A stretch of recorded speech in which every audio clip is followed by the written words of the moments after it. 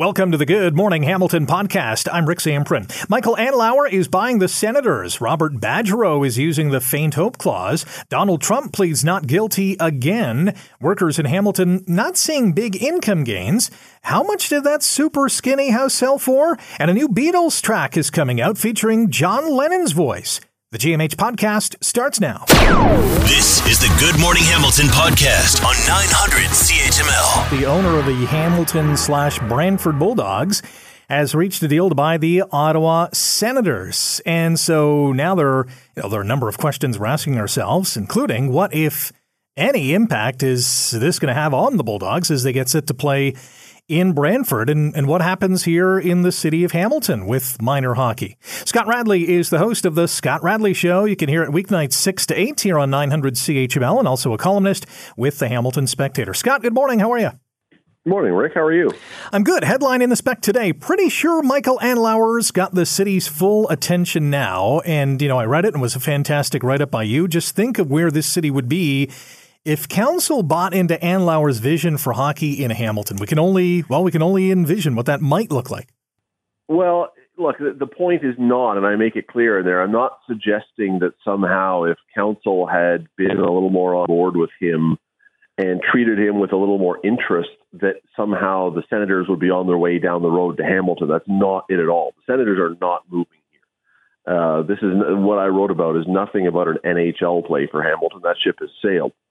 But you now, probably to a lot of people in this city 5 years ago, 6 years ago, you now have a guy who has shown real commitment to this city, who is now the boss of hockey in the nation's capital, who will, as one of the most elite clubs in the country, as owner of a Canadian NHL team, he's going to be rubbing shoulders with politicians and senior bureaucrats and corporate leaders. And isn't this the kind of guy, forget hockey for a second, isn't this the kind of guy that you want in your corner, that you've shown real commitment to, so that when you call up, because these are people that make decisions that affect our city, that when a politician calls up and goes, Michael, you know what, we got this thing, do you mind just sort of going to bat for us? Do you mind just making a phone call and telling this person that you're on board with us?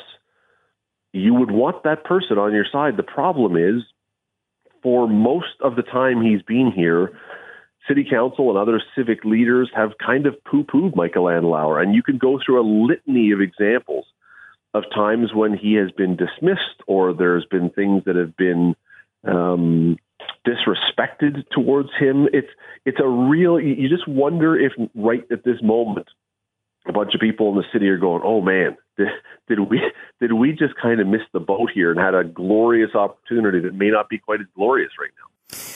What impact is this going to have on the Bulldogs, either here or in Brantford coming up over the next 3 years? I think we're going to have to wait and see on that. Okay, so the first thing is I don't believe that he's going to sell the Bulldogs or anything like that. I don't believe that there's any immediate reaction like that. The question, I guess, is going to be how fully immersive is owning the Ottawa Senators. And I don't think he's going to know that yet because he's never owned an NHL team.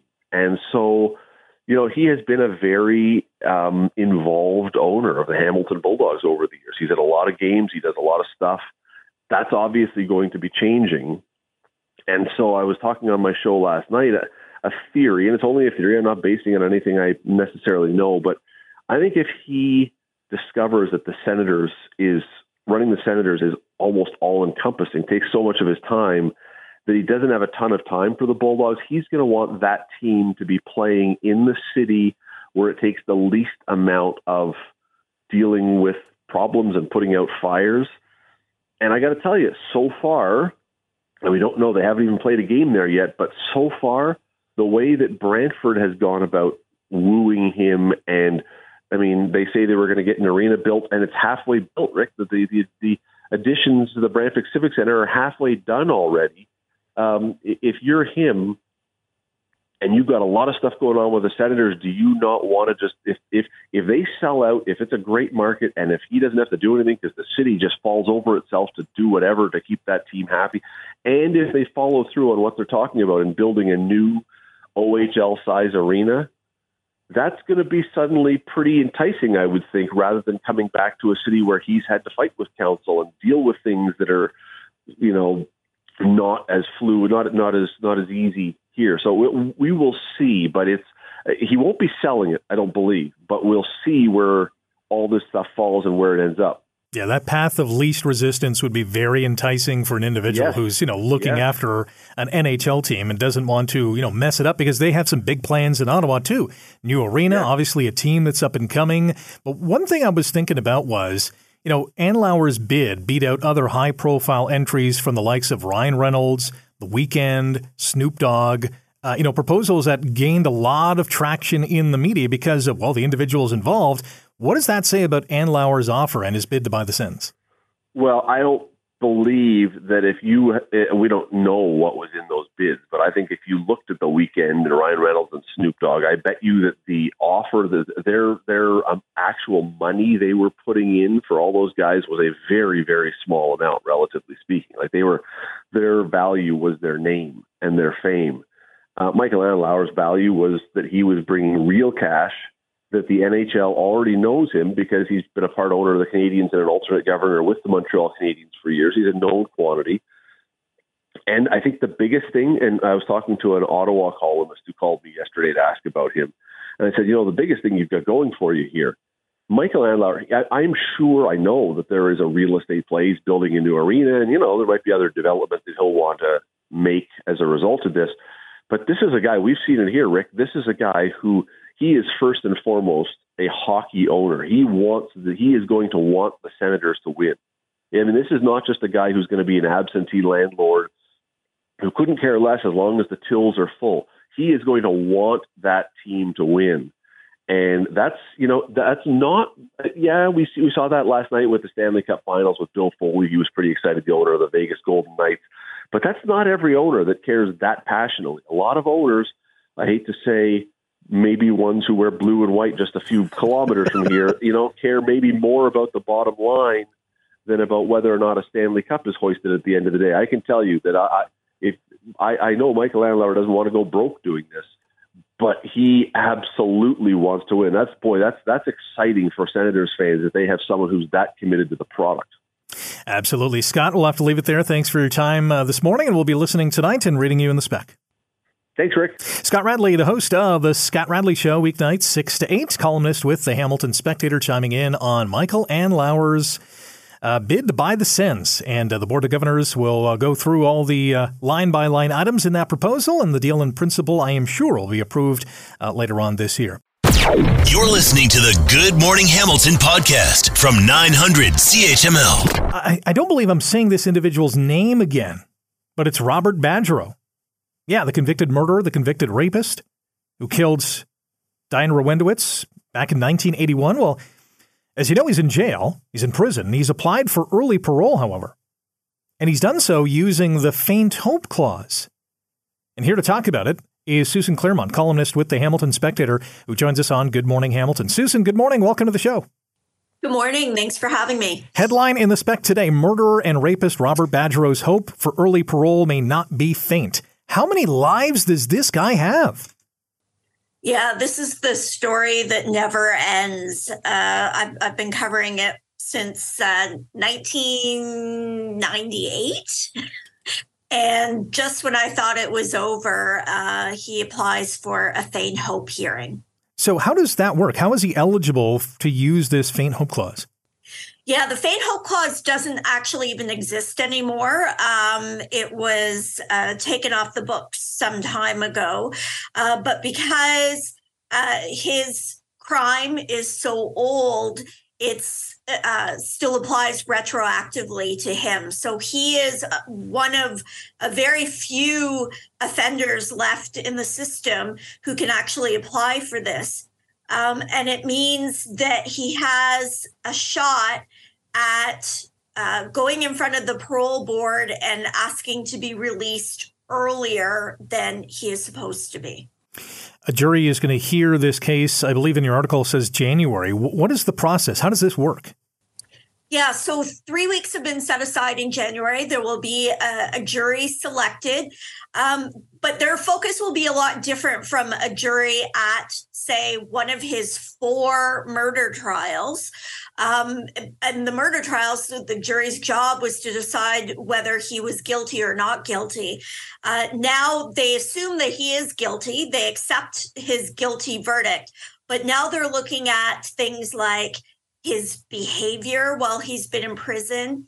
Has he been a model prisoner? Has he taken any courses to try to improve himself? They'll look at the facts of the case. They'll consider the family of Diane Rowendowitz and how they would be affected by him having a chance at early parole. And I would think that it would also have to consider, the justice system itself and whether this would be accepted by the public or not.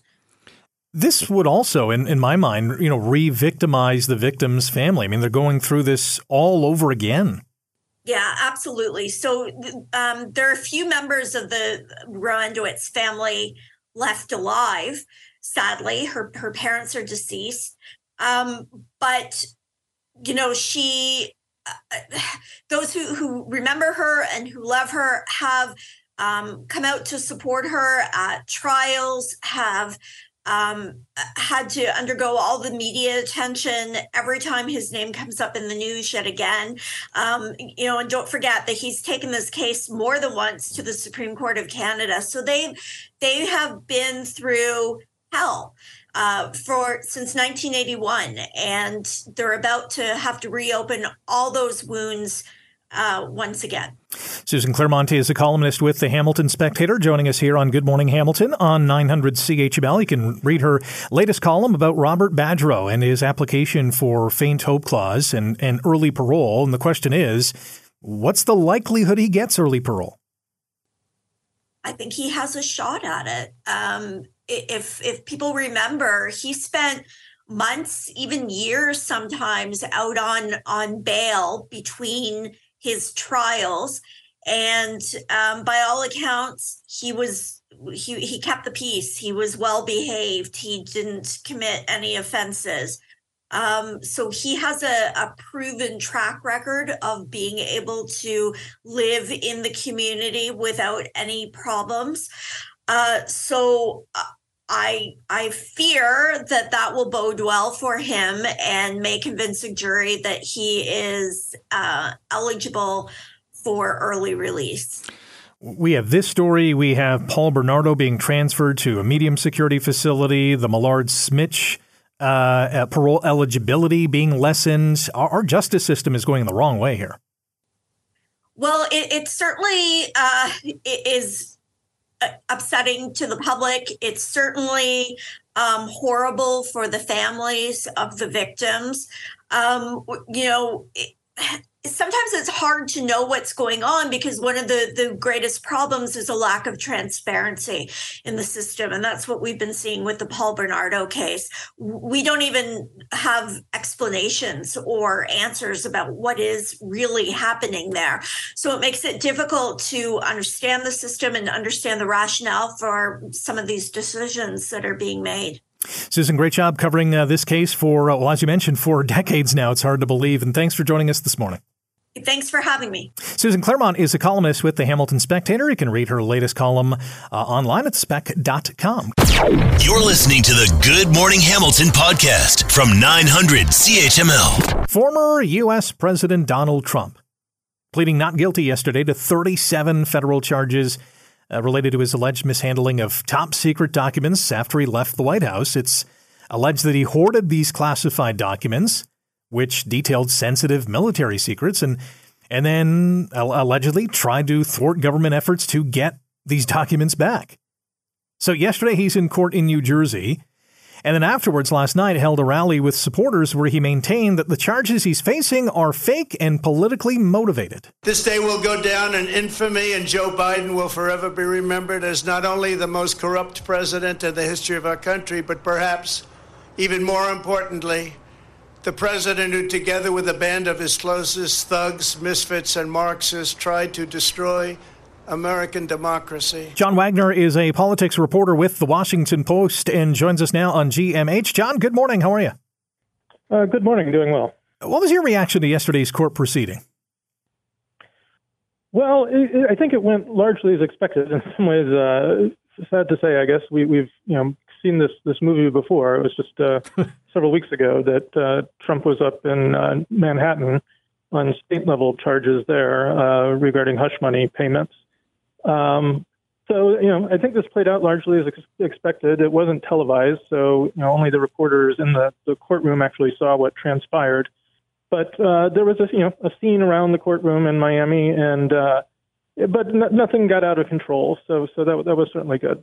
In his speech last night, we just played a clip of it, supporters really seem as passionate, maybe more so than ever, in their defense of the former president. What impact do you think this is going to have on the Republican ticket and the 2024 presidential run, should he get that far? Well, it's interesting. I mean, I think there is certainly a lot of passion on the Republican side about what they are alleging is a double standard in prosecution. There have been some high-profile Democratic cases, including former Secretary of State Hillary Clinton, who was a presidential candidate in 2016, that didn't go forward after an investigation. And so you're not hearing so much a robust defense of Trump's actions as you are, complaints that he's being treated differently than other, specifically Democratic politicians. Speaking with John Wagner, a politics reporter with The Washington Post on Good Morning Hamilton on 900 CHML, reflecting on what happened yesterday and what has happened with former U.S. President Donald Trump as he faces federal charges related to the alleged mishandling of some classified documents from the White House. Now, it could be a year or even more before a trial is held in this particular case, which could put us right smack dab in the middle of this election campaign.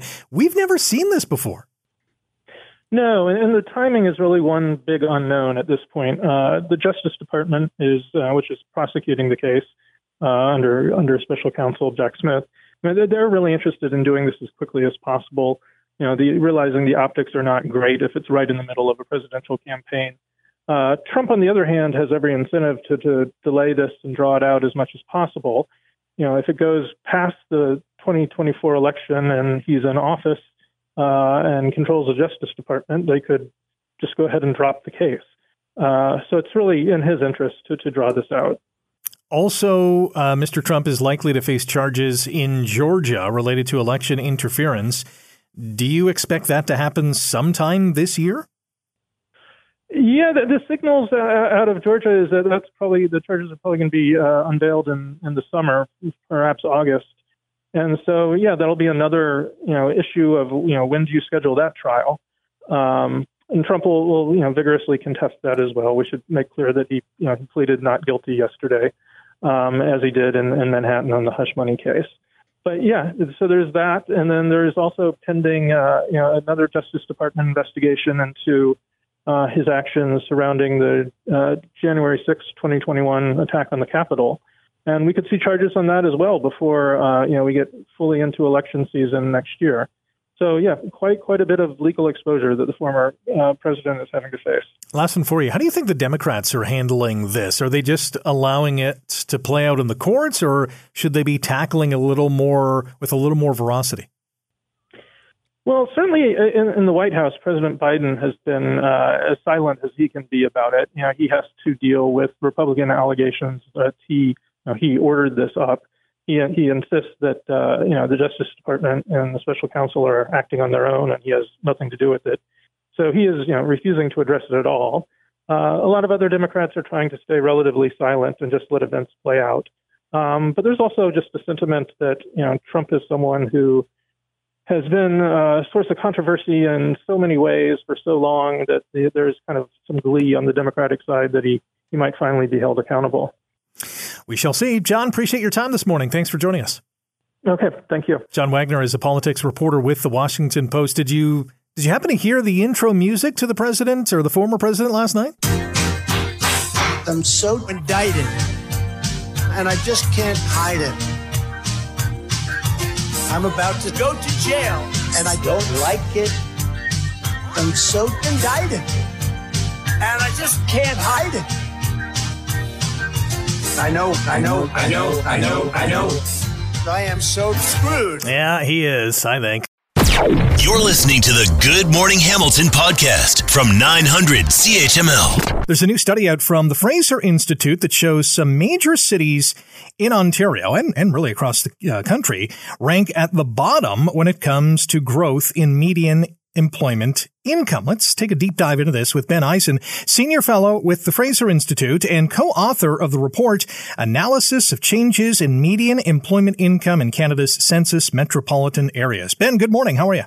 Very well. How are you today? I'm good. I always like starting with the basics on stuff that is mathematical or complex in this regard. Not my forte, probably yours, as you've taken a deep dive into these numbers. How was this analysis conducted?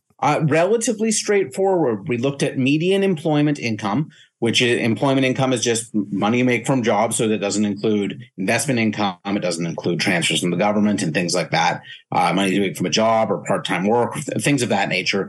And median is the person in the middle. So there's just as many people making more and less as that person.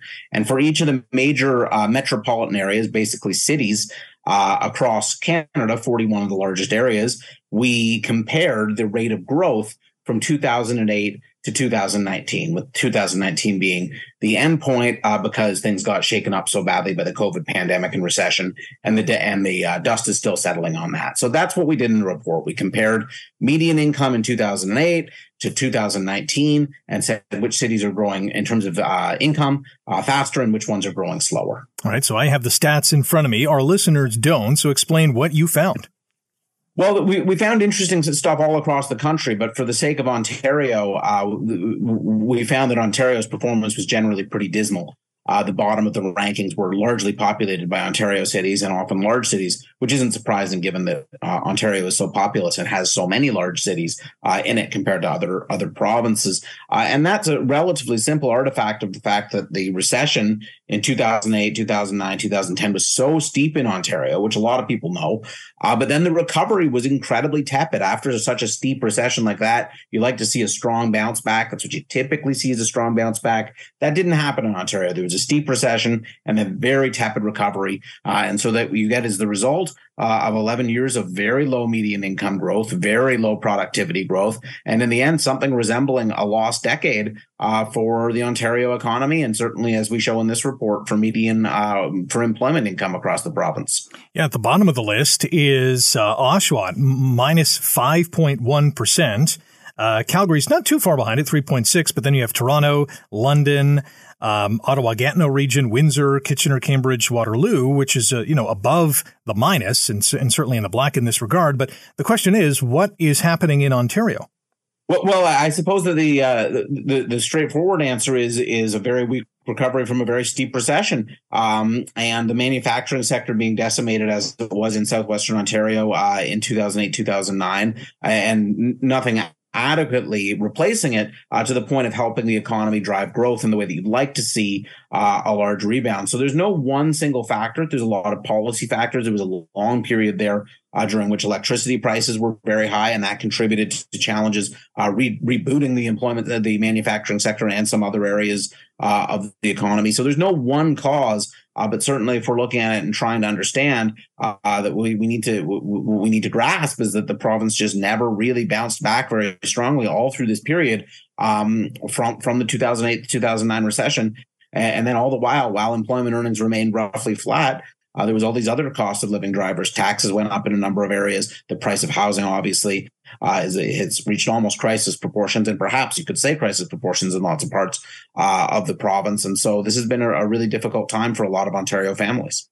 Our guest on Good Morning Hamilton on 900 CHML, Ben Eisen, is a senior fellow with the Fraser Institute, and he's compiled a study that shows major cities in this province rank at the bottom in the country when it comes to growth in median employment income. Hamilton is at 1.4% on the plus side, which I guess begs the question, question, and there are other Ontario cities that are on the plus side as well. St. Catharines, Niagara at 3.7%. Are these cities doing or have done a good job post-recession? That would be an overstatement. I think it's not as bad as the places that have experienced negative growth. But when you're talking about a place like Hamilton having a couple of percentage points over the course of such a long time, it's essentially zero growth. When we look at the annualized amount for Hamilton, it's 0.1% annual growth in median employment income. That's basically nothing. So it's better than a negative number, but they should be viewed in the same context. Zero isn't such a crucial dividing line between the cities that have performed well and performed poorly. A province with very slight positive, a city with very slight positive growth or very slight negative growth or a flat growth. It's a similar story of weak overall median employment growth. And I think that's the story for Ontario cities. Last one for you. The Canadian average when it comes to median employment income growth is 5.4%. Is that a healthy number? How does that compare to other countries? Do we know?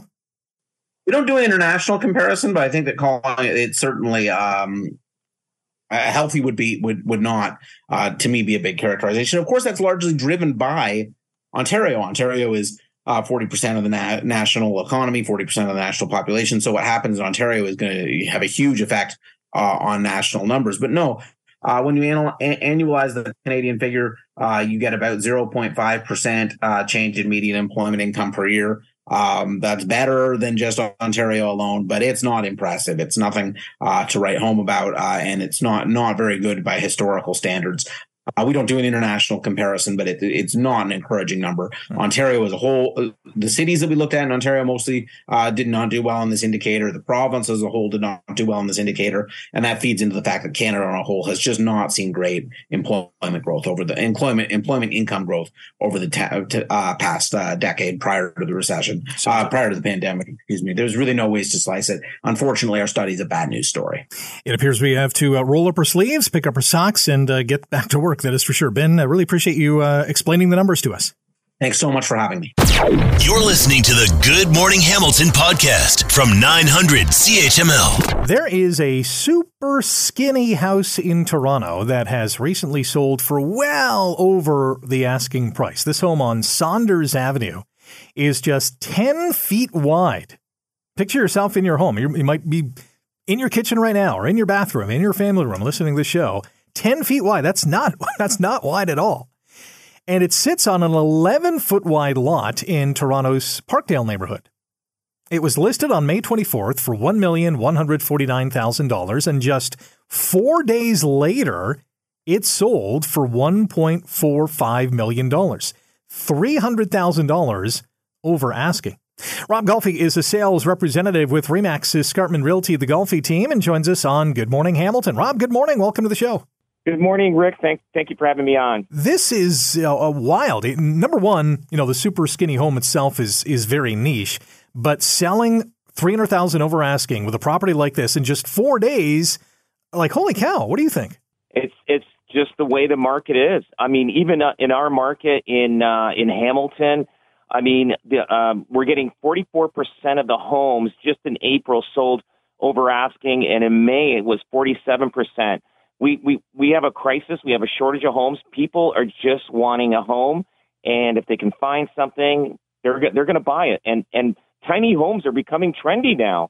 So this used to be a very niche market with, only a certain segment of the buying public would even look at a super skinny house like this. Are more and more people, as you mentioned, more interested in these tiny skinny homes because they just want to get in? Yeah, before it was just Airbnbs. People would like to, rent them out for, just maybe a weekend and just experiencing a tiny home. But a lot of people are, they're trying to find an affordable home, and tiny homes seem to be the way to go. And look at Elon Musk. I mean, he's building homes, the boxables, I guess they're calling it, and it's going to be a big trend. That's going to happen in Canada, but I think we're, a little slow on getting off the ground on that.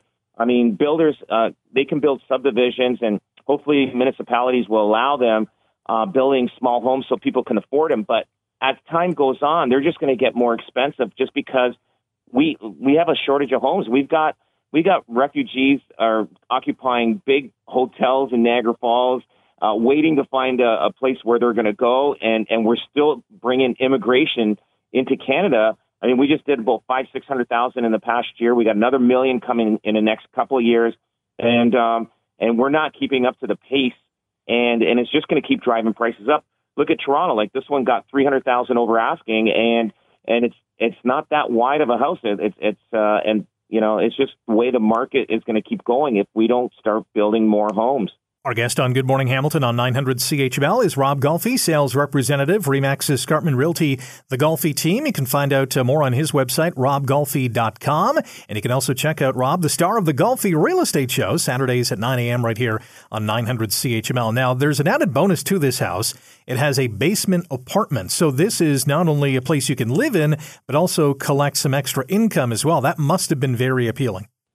And that's probably why they did well on their price, because they had it could help pay for the mortgage on this place. And especially, the location where it was, somebody definitely wanted to live in that location. And when this house came up for sale, they jumped on it and they didn't want to miss out on it. So in this day and age with the housing supply, with homes that are selling that have those, as back in the day we used to call them granny flats or, additional apartments or basement apartments, are they selling for a lot more because, people can see them as an investment, property as well?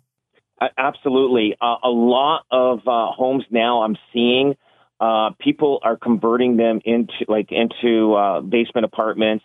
And you're seeing a lot of rentals right now. They're only renting the main floor or the basement, two separate units. And it's funny. And now it's going to be more difficult for a family to rent a house that they actually get to occupy the whole house, like the upstairs and the basement. Now they're just, houses are getting split up, and the opportunities are out there for the people that own homes to make money on the rental.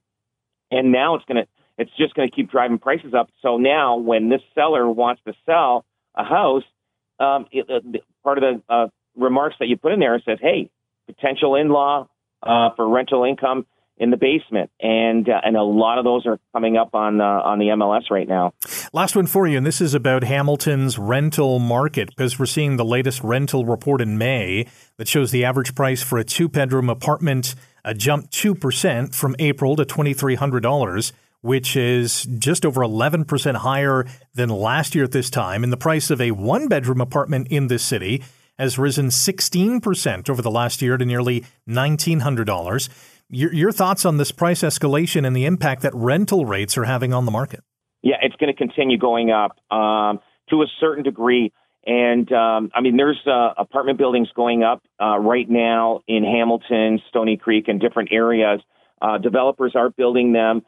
But the problem with those buildings, that the new buildings going up, the rents are going to be skyrocket, and they're not going to be under the rent control in those buildings, because anything built after November of 2018, I think it is, there is no rent control, and that was the only way that the government could have developers build apartment buildings, because it was the last time they really built an abundance of apartment buildings was in the 70s, and then rent control came in and developers said, well, forget that, and we're not going to build any apartment buildings. We're not interested anymore. Yeah, it's going to be a dicey situation for those who need an apartment, that's for sure, because those prices have continually gone up. Rob, we'll have to leave it there. Thanks for your time this morning. Thank you for having me. Thanks, Rick. Rob Golfi, sales representative, RE/MAX Escarpment Realty, the Golfi team, online at robgolfi.com. And you can check out Rob and the gang on the Golfi Real Estate Show, Saturdays at 9 a.m. here on 900 CHML. There was another house in Toronto fairly recently, a few months ago, that sold, and it was a skinny house. I think it was about 15 feet wide. It was listed for $3.4 million. And it sold a couple months later for almost $2.9 million. So they didn't get the price that they wanted after it was relisted and reduced in terms of the price, but still $2.9 million for a house that's 15 feet wide. That is absolute bonkers. You're listening to the Good Morning Hamilton podcast from 900 CHML. A new Beatles song is out, and it features John Lennon's voice. Actually, the song's not out now. It's going to be out later on this year, but yeah, it features John Lennon's voice. It was created with the help of artificial intelligence, and Paul McCartney says that AI technology is, quote, kind of scary but exciting. Here's Paul McCartney telling the BBC that this song is going to be released this year, and it's going to feature his old pal's voice. So when we came to make what will be the last Beatles record, it was a demo that John had that we worked on, and we've just finished it up. It'll be released this year. We were able to take John's voice and get it pure through this AI, so that then we could mix the record as you would normally do. So it gives you some sort of leeway. So there's a good side to it, and then a scary side. It's pretty wild, eh? Vivek Tiwari is with the Tiwari Entertainment Group, a producer behind the Jagged Little Pill musical and author of the comic The Fifth Beatle, and joins us now on Good Morning Hamilton. Vivek, good morning. How are you? Hey, good morning. I'm well, thanks. How are you? I'm good. How cool is this story? Super cool. I'm definitely in the camp that finds it very exciting. Although I will even go on to add exciting and really not that surprising. The Beatles have really always been pioneers in using creative recording techniques. Those of us who are hardcore Beatles fans know that they really, with George Martin, their producer, did all kinds of things in their early records, from Rubber Soul to Revolver to Sgt. Pepper's and beyond, that no artist had ever done in the recording studio. And this is really, if you break it down, if you really listen to what Paul said, he's using AI as a tool. He's using this brand new piece of technology in a way that is authentic. It's starting with the artist, and he's using it as a creative tool. It's really not that different from the studio work that they did in the 60s, is the way I look at it. So apparently we're trying to put all these pieces together, and we're guessing at this point, because that's all we can do is guess and speculate, that this song, it was on a demo cassette tape that Lennon obviously made, and his widow Yoko Ono gave to Paul. And so now Sir Paul McCartney is saying, all right, we can launch this with the new technology of today. Do you have any more insight on what this song could be? Well, I mean, this is all speculation, because he didn't say it specifically in that interview that you just played. But there was a cassette that John Lennon had recorded of a handful of songs that he just literally hit. My understanding is hit record on a old school boombox, labeled the cassette for Paul. Yoko Ono found it and delivered it to Paul. And two of those songs were actually used, were Real Love and Free as a Bird, which the Beatles, as again, fans will know, went in and pulled out tracks and cleaned it up and used those to make two, quote unquote, new Beatles songs for the Anthology Project back in 1995, if my memory is correct. And this is a song from that John Lennon demo cassette. This one's called Now and Then. And it literally, my understanding is that unlike the bits of Free as a Bird and Real Love, this one wasn't usable because they couldn't separate the vocals, too much background noise, electronic humming, etc. So again, this kind of goes back to the point I just said a few minutes earlier. Really, what's happened, the difference, to use a pun, between now and then, is that now we have this AI technology, another studio tool that can isolate the tracks to make it, but it's really just an expansion of what they did, in 1995 when they created those two new Beatles songs.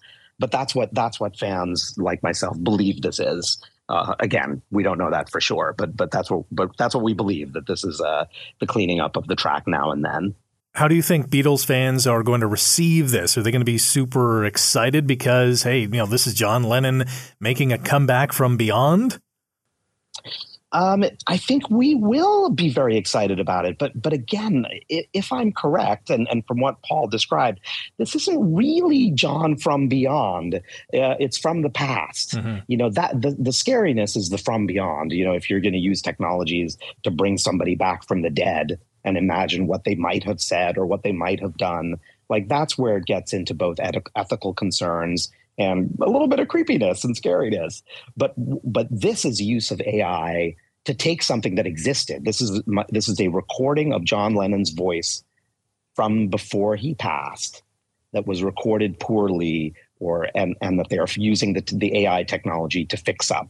My understanding is the artificial intelligence has been taught, here's a vocal, here's a guitar, here's an electronic hum from an air conditioner.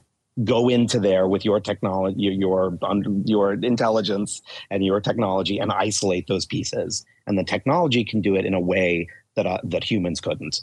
Although you might argue humans program the technology, so maybe it does come back to us anyway. But my point is, this is not bringing John from beyond. This is bringing John from the past, vocals that he actually laid down, which I think any Beatles fan that stops to think about it, what's truly exciting about it is it's authentic. It is John. It is a John the way he wanted to present himself, the way he recorded himself for his bandmates. It's crazy exciting and incredible to think what technology today can do. Vivek, we'll have to leave it there. Thanks for your time today. Yeah, thanks so much. Excited to talk about it. Vivek Tiwari is with Tiwari Entertainment Group, a producer behind the Jagged Little Pill musical and the author of the comic The Fifth Beatle. Thanks for listening to the Good Morning Hamilton podcast. You can listen to the show live weekday mornings from 5:30 to 9 on 900 CHML and online at 900CHML.com. The Good Morning Hamilton podcast is available on Apple Podcast, Google Podcast, and wherever you get your favorite podcast. I'm Rick Samprin. Thanks again for listening. And don't forget to subscribe to the podcast. It's free, so you never miss an episode. And make sure you rate and review.